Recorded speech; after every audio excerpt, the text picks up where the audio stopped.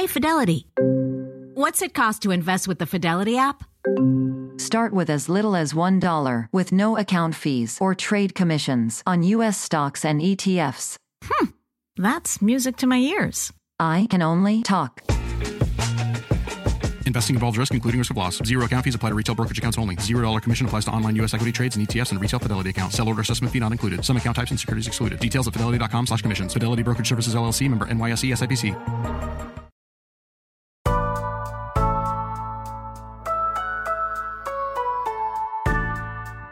It's Wednesday, August 5th. I'm Akila Hughes. And I'm Gideon Resnick, and this is What a Day, where we are adopting Trump's habit of always carrying around a bunch of loose graphs. Yeah, you can never have too many loose printed charts that you don't know how to read. It doesn't matter what they represent, just think of them as nice, colorful bars. Oh, that's sweet.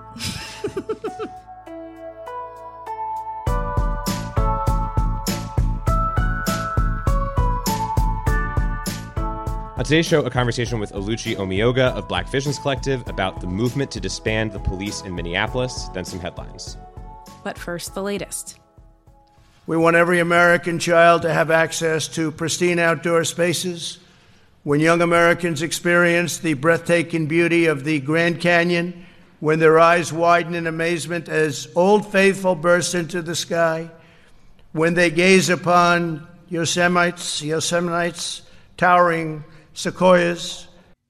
Wow. That was President Trump talking about Yosemite, which I guess if you're reading the word for the first time would be Yosemites. I don't know. But an interesting approach that I'm just going to go out on a limb and say is not right or correct, and it is Yosemite. So just so you know. Yeah, we want to make sure you don't go into any situation where you refer to a beautiful natural park in the wrong way. For sure. But on today's show, it's been nearly 2.5 months since George Floyd was killed by police officers in Minneapolis, sparking an unprecedented movement against systemic racism in the city and across the world. Just this week, video from the body cameras of the police officers came out, sparking renewed attention on the case and calls for accountability for police. Outside of the case, we've seen incremental reforms passed in several cities and states, as well as broader and more sustained dialogue about fully reimagining a world where police departments don't exist as they currently do. Right. And we've been tracking some of the progress on this, in particular in Minnesota. And to sum up there, state lawmakers passed a reform package in July banning things like chokeholds and neck restraints for all police departments across the state. Then in Minneapolis, the city approved a 1% cut to the police budget. Activists were looking for a lot more there. But change could go quite a bit further, with a majority of the city council supporting an effort to disband the Minneapolis Police Department, or MPD. In order to get there, though, voters are first going to have to pass a referendum to change the city's charter. And in order to do that, the referendum has to actually get on the ballot, which is something that activists are working on right now. In the meantime, city council members are planning to engage with the community to figure out what a different kind of public safety department would look like. Enter Black Visions Collective, a Black, queer, and trans-led organization in Minneapolis that has been working directly with members of the city council on this front, as well as trying to build greater support to defund the police among city residents who may be a little bit more cautious. Oluchi Omeoga is a co-creator of the group. We talked to them yesterday to get a sense of where the work stands now that the national media spotlight may have waned a little bit. So, Oluchi, thanks for talking to us. Yeah, of course. Thank you so much. And so first, I want to start by checking in with you on some of the gains that you've made in organizing and protesting in the last couple of months. The state passed a reform bill. The city approved a small cut to police funding. There's a potential voter referendum to disband MPD. How are you feeling so far about the progress that's been made in Minneapolis? Yeah, it's definitely the first step of many, right? From taking to the streets and the uprising that we saw, we've seen some narrative shifts, which I'm really actually more excited about. And with that has been a lot of some incremental gains in legislation and in policy, which has been really dope. And there's definitely more to come. This is, as I said, the first step of many. And we'll just continue seeing more wins as we move forward. Your organization is called Black Visions Collective in terms of visioning and re-imaging and reimagining. So what do you make of the way that social media is being used right now, particularly the art on Instagram that is uplifting these voices that have existed for a long time that are now, being beautifully drawn and shared way more widely? Mm-hmm. What do you think? What do you make of all of that? I'm so happy for all of it that's happening online. I remember like the first week of the uprising, the "You About to Lose Your Job" song came out. Yes. It was like, that was like perfect. Shout out to I Marquise and Suede the remix god. Like,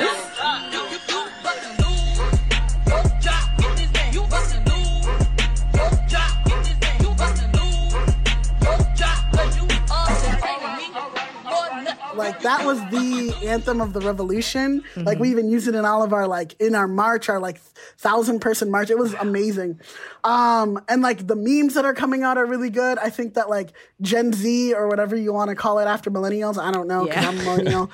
They're being engaged in a way that like they haven't been able to be engaged, which is like sad that the fucktar that is Donald Trump wants to get rid of TikTok. But I also have seen like a lot of like political education on TikTok, which is like really, really dope to see. Like there are white kids that are like calling out their racist parents on TikTok. It's my favorite genre.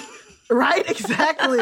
But it's been really, really dope to like see us like be able to connect in a way in a time where we aren't able to connect physically, right? Yeah. So like it's been really, really amazing to like see the creativity that Black folks, that youth, that all these folks are able to put out on the internet and be able to engage folks in a new way. Absolutely.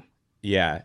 And going back to the question about Minneapolis, I want to sort of drill down a little bit about what you think is sort of standing in the way of immediate fundamental change there, or is this just something that people have to sort of acclimate themselves to taking a lot of time?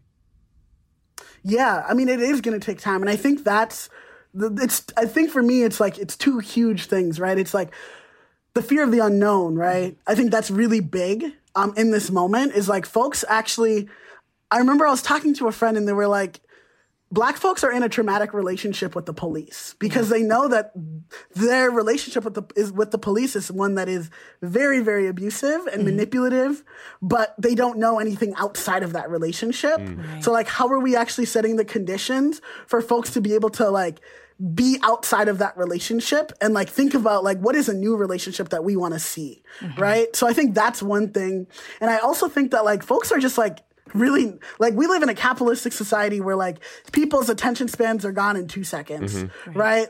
Like, where they actually don't want to invest the time that it's going to take in order for us to actually shift the conditions in which we live in, right? It's taken us 400 years to get to this point. It's going to take us more than 400 years to get out of this point.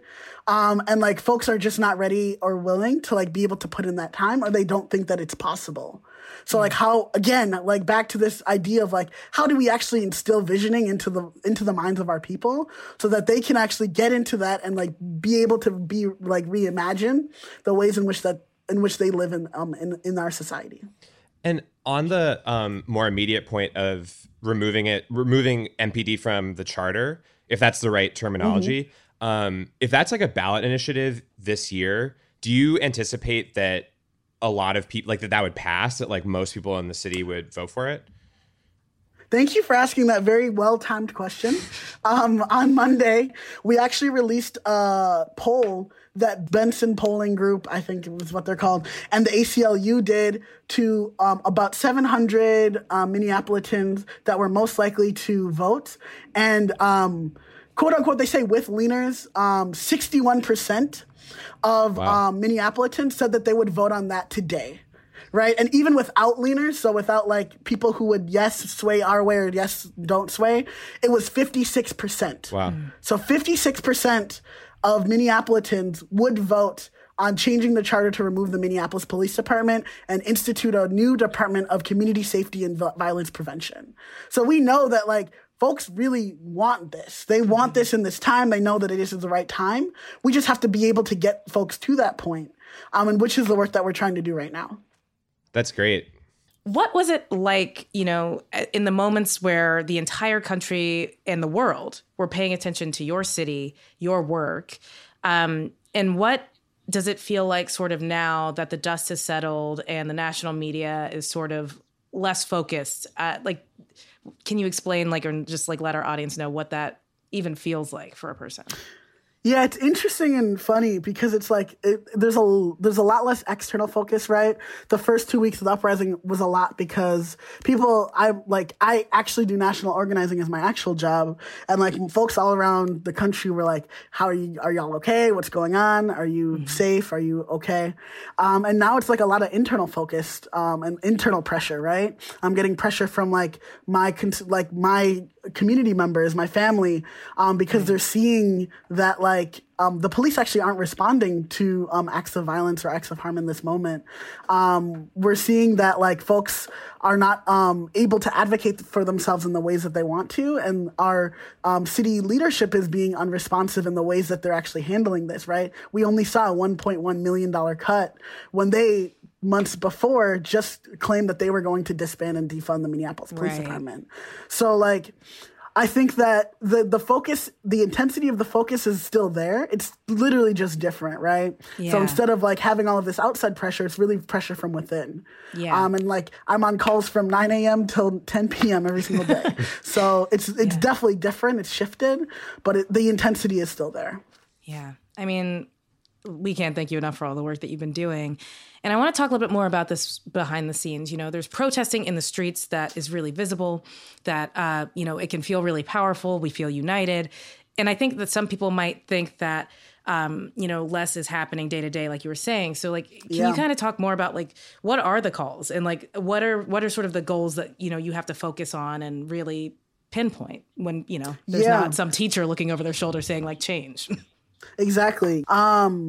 One of my really good friends, kind of like, it was like an epiphany moment, like a couple of months ago, where she was like, there's a difference between a protester and an organizer, right? Like people have skills to do protests. People can mobilize folks. People can like move a crowd. But organizing is completely different. It's like the unsexy work that happens, after the dust has settled, right?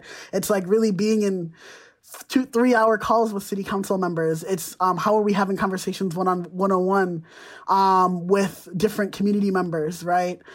So it's a lot of the calls that we're having are around like strategy, around like how are we engaging the folks that are necessary in this moment and giving them the tools to be able to advocate for themselves. What is the leadership development that needs to be done? What is the political education that needs to be done around like how reforms actually don't work in this moment and have never worked, and like how we actually have to move to a new system. Yes. It's like talking to national partners like Miriam Cabo and Mia Mingus around like what does transformative justice look like and how do we actually implement some TJ practices in the work that we're doing and being more communal. It's talking to other organizers that are intersecting issues, right? So like in Minneapolis, one thing that has happened in this time is there's a lot of houseless folks, right? And they had a houseless encampment and the police came and they raided that encampment. So like, how are we tying the issues of policing to the issues of houselessness, right? If we didn't have to spend almost $200 million a year on police, we could actually buy homes for these folks. People could have jobs in the time of a pandemic, right? Yes. So it's really like, how are we connecting the issues that are happening in our society, and like linking that to this call for abolition. Absolutely. Well, for our listeners that are a little bit younger or newer to activism, how did you get into being an organizer? And what would you say to them if they're, seeing this moment and feel like they want to be involved and they want to affect change? Yeah, I actually got into organizing in a way that I would never recommend for anyone. Is through legislative work and electoral justice work. It will literally kill you from the inside. But I got very active and like more so like politicized during actually the first iteration of what we like to call the Black Lives Matter movement or the movement for Black Lives, whatever you want to say, in like 2013, 2014. And I just like I was very activated and I was like, wow, this is really dope. And I always thought that the people that were organizing the protests were like these cis Black men. And I quickly realized that like in my city and nationally, like the people that were in these movements, the people that were actually holding the work were actually like queer and trans Black folks, right? And I was like, wow, I see myself in this movement, and grew in deeper relationship with the people that were in the city that I was in. And through that met like a lot of national partners, a lot of national organizers that do really dope ass work. And started just like learning more. Like really, like learning is like really, really necessary. And like I'm not someone who loves to read. I know people who love to read, but like I do think that like learning history and learning where we've been is very important. So we know like what our ancestors have done, so that we know what we can do for our future generations.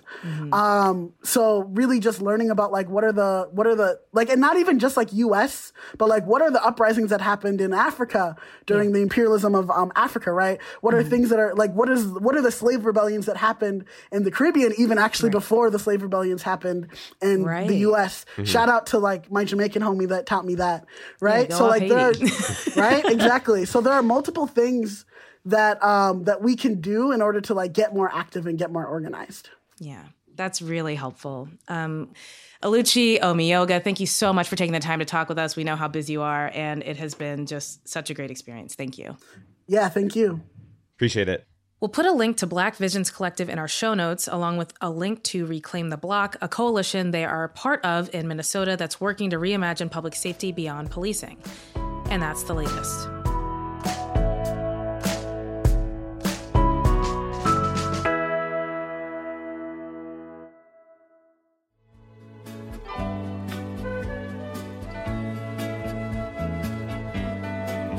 It's Wednesday Wad Squad, and for today's Temp Check, we've got a major quarantine movie update. Disney announced yesterday that their live-action version of Mulan will be skipping theaters and going straight to Disney+. The movie was supposed to come out on March 27th. It'll now be released on September 4th, Beyonce's birthday, and will cost $30 on top of subscription fees.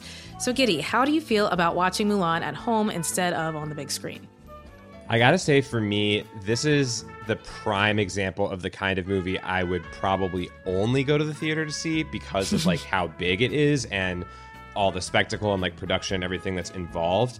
So $30 to like not have that feels really rough to me. Also, like, major impediment on my part, I don't think I have Disney Plus anymore, so I would have to cross that threshold and then this. So yeah, right now it's probably gonna be a no for me, dog. I hate to say it because I do like have a curiosity to see this movie, but I would just much rather see it in theaters. Yeah, for sure. I mean, you know, there's so much I would rather do. Yeah. But the world. Is 30 too much for you? Like, are you like, if you had it right now in front of you, are you pulling the trigger? I mean, I think that I'm gonna watch it no matter what, which is unfortunate because that means they could charge me $1,000 and I'd be like, well, fine, I'd like to see Mulan. Yes. They've just been dangling it for so long that I'm like, I very much want to see it. I do think that I need to like somehow subsidize this by like forcing my housemate to make popcorn or like having something like some of the amenities you get. Like, you know, I think we made a joke once on the show about spilling Sprite on the floor to get the floor sticky. I feel like a movie theater. So I really am just going to try to replicate the experience, but I'm excited to see it. I think that it's going to be weird without the songs, but you know, Disney doesn't often do like a very diverse cast film with like a high budget. So I'm looking forward to it. Yeah, I think it's going to look really, really cool. I wonder also like with the rental, what the window is, like how long you actually get it for, because yeah, good point. I should be able to own it. Yeah, for $30, definitely. Like maybe there's like a situation where it's like, if you're sharing a Plus account with somebody, there could be like one rental, 2 people get it for the price of one. Just, you know, some bargaining that I'm thinking about. Yeah, you're not wrong. That's a pretty good deal. My niece and nephew use my account, so maybe they'll get to see it too. Tell them to pony up a little bit. Yeah, I'm like, can you guys do some more chores or something? Please, it's breaking the bank. All right, well, just like that, we've checked our temps. Stay safe, everyone, and we will check in with you all again tomorrow.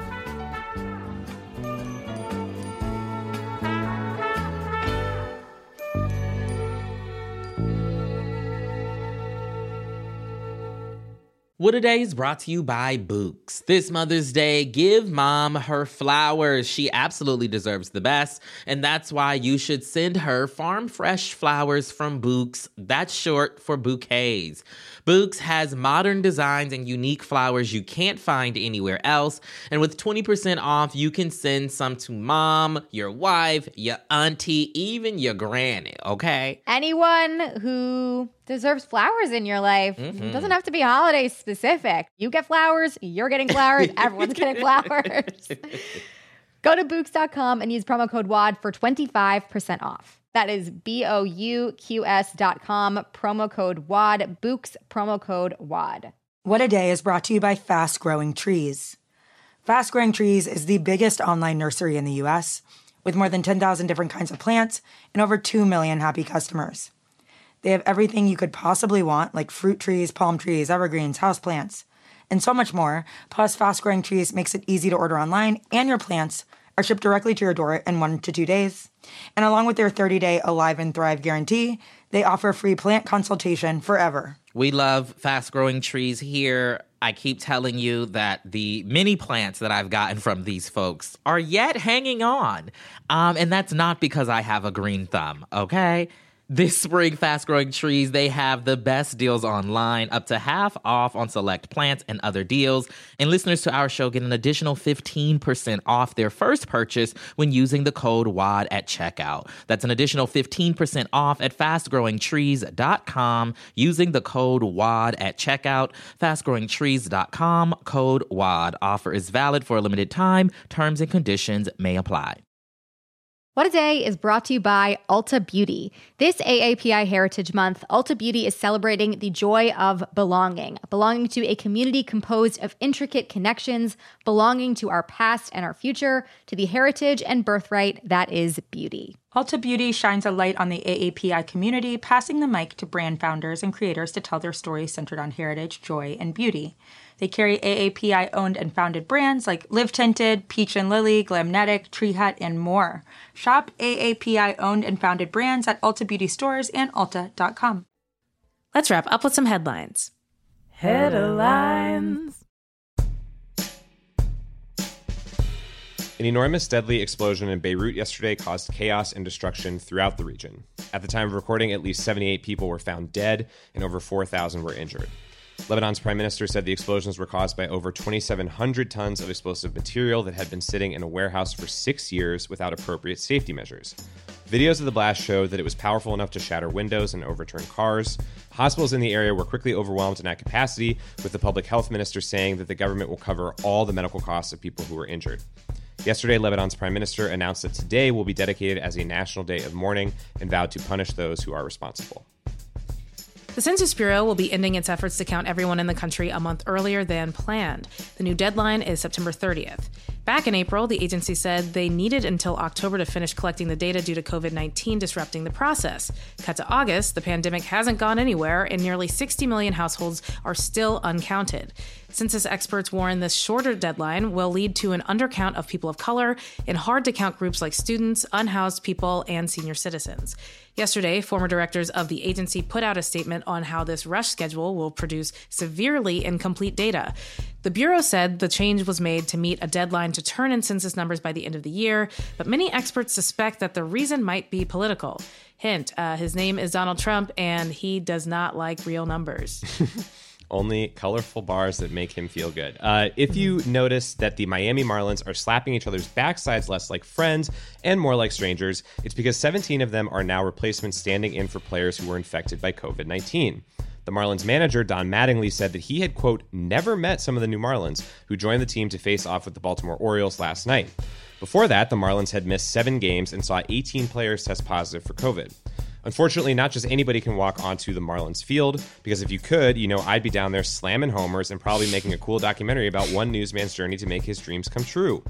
The players come from a Marlins minor league team, the injured list, trades, and more. And right now, seeing the Marlins is kind of like going to a Beach Boys concert in 1985, where none of the Wilson brothers are on stage, and for some reason, John Stamos is up there slamming on the bongos. For those of you at home keeping score, that reference is 35 years old, older than nearly all the Marlins players. The first pitch of the Marlins game last night was delayed after some players had to be retested for COVID-19 due to inconclusive results. I just don't think baseball is good enough to keep risking everybody's life, but that's just me. All right, so Trump is finding pockets of support in unexpected places. A bear has been spotted in North Carolina with his 2020 campaign sticker on his tracking collar. 4 words. All bear Trump rally. Look, I think this idea has legs, or should I say had legs, before it was attacked by those bears. Ooh. Obviously, the sticker was put there by a Trump supporter, specifically the kind of person that thinks every bear is his car. Animal rights activists in the area are understandably upset, and one group is offering a $5,000 reward for the identity of the bear vandal. A bear with an identical Trump sticker was also spotted in North Carolina in 2019. Activists think it was a different bear based on the orientation of the sticker, meaning someone has made a habit of going into the woods and radicalizing apex predators. If Democrats want to lure these bears back, they're going to need to get moving on that whole Honey for All initiative they're talking about. Yeah, endorsement from me. And those are the headlines. Quick announcement before we go. Crooked has a brand new pod. It's hosted by Ben Rhodes, President Obama's former deputy national security advisor. It's called Missing America, and it is all about how under Donald Trump, the U.S. has stopped leading the free world and started to try to dismantle it. Ben speaks with leaders and activists from around the world about what's happening in their countries and how they're fighting hard to pick up the slack in America's absence. The first episode drops next Tuesday, August 11th. The trailer is out now, so listen and subscribe to Missing America wherever you listen to podcasts. That is all for today. If you like the show, make sure you subscribe, leave a review, join our Newsperson's baseball team, and tell your friends to listen. And if you're into reading and not just stickers on bears like me, What a Day is also a nightly newsletter. Check it out and subscribe at crooked.com/subscribe. I'm Akilah Hughes. I'm Gideon Resnick. And keep fighting for universal honey.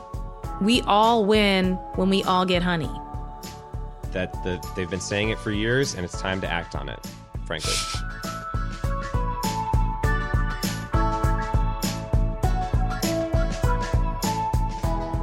What a Day is a Crooked Media production. It's recorded and mixed by Charlotte Landis. Sonia Tun is our assistant producer. Our head writer is John Milstein, and our senior producer is Katie Long. Our theme music is by Colin Gilliard and Kashaka.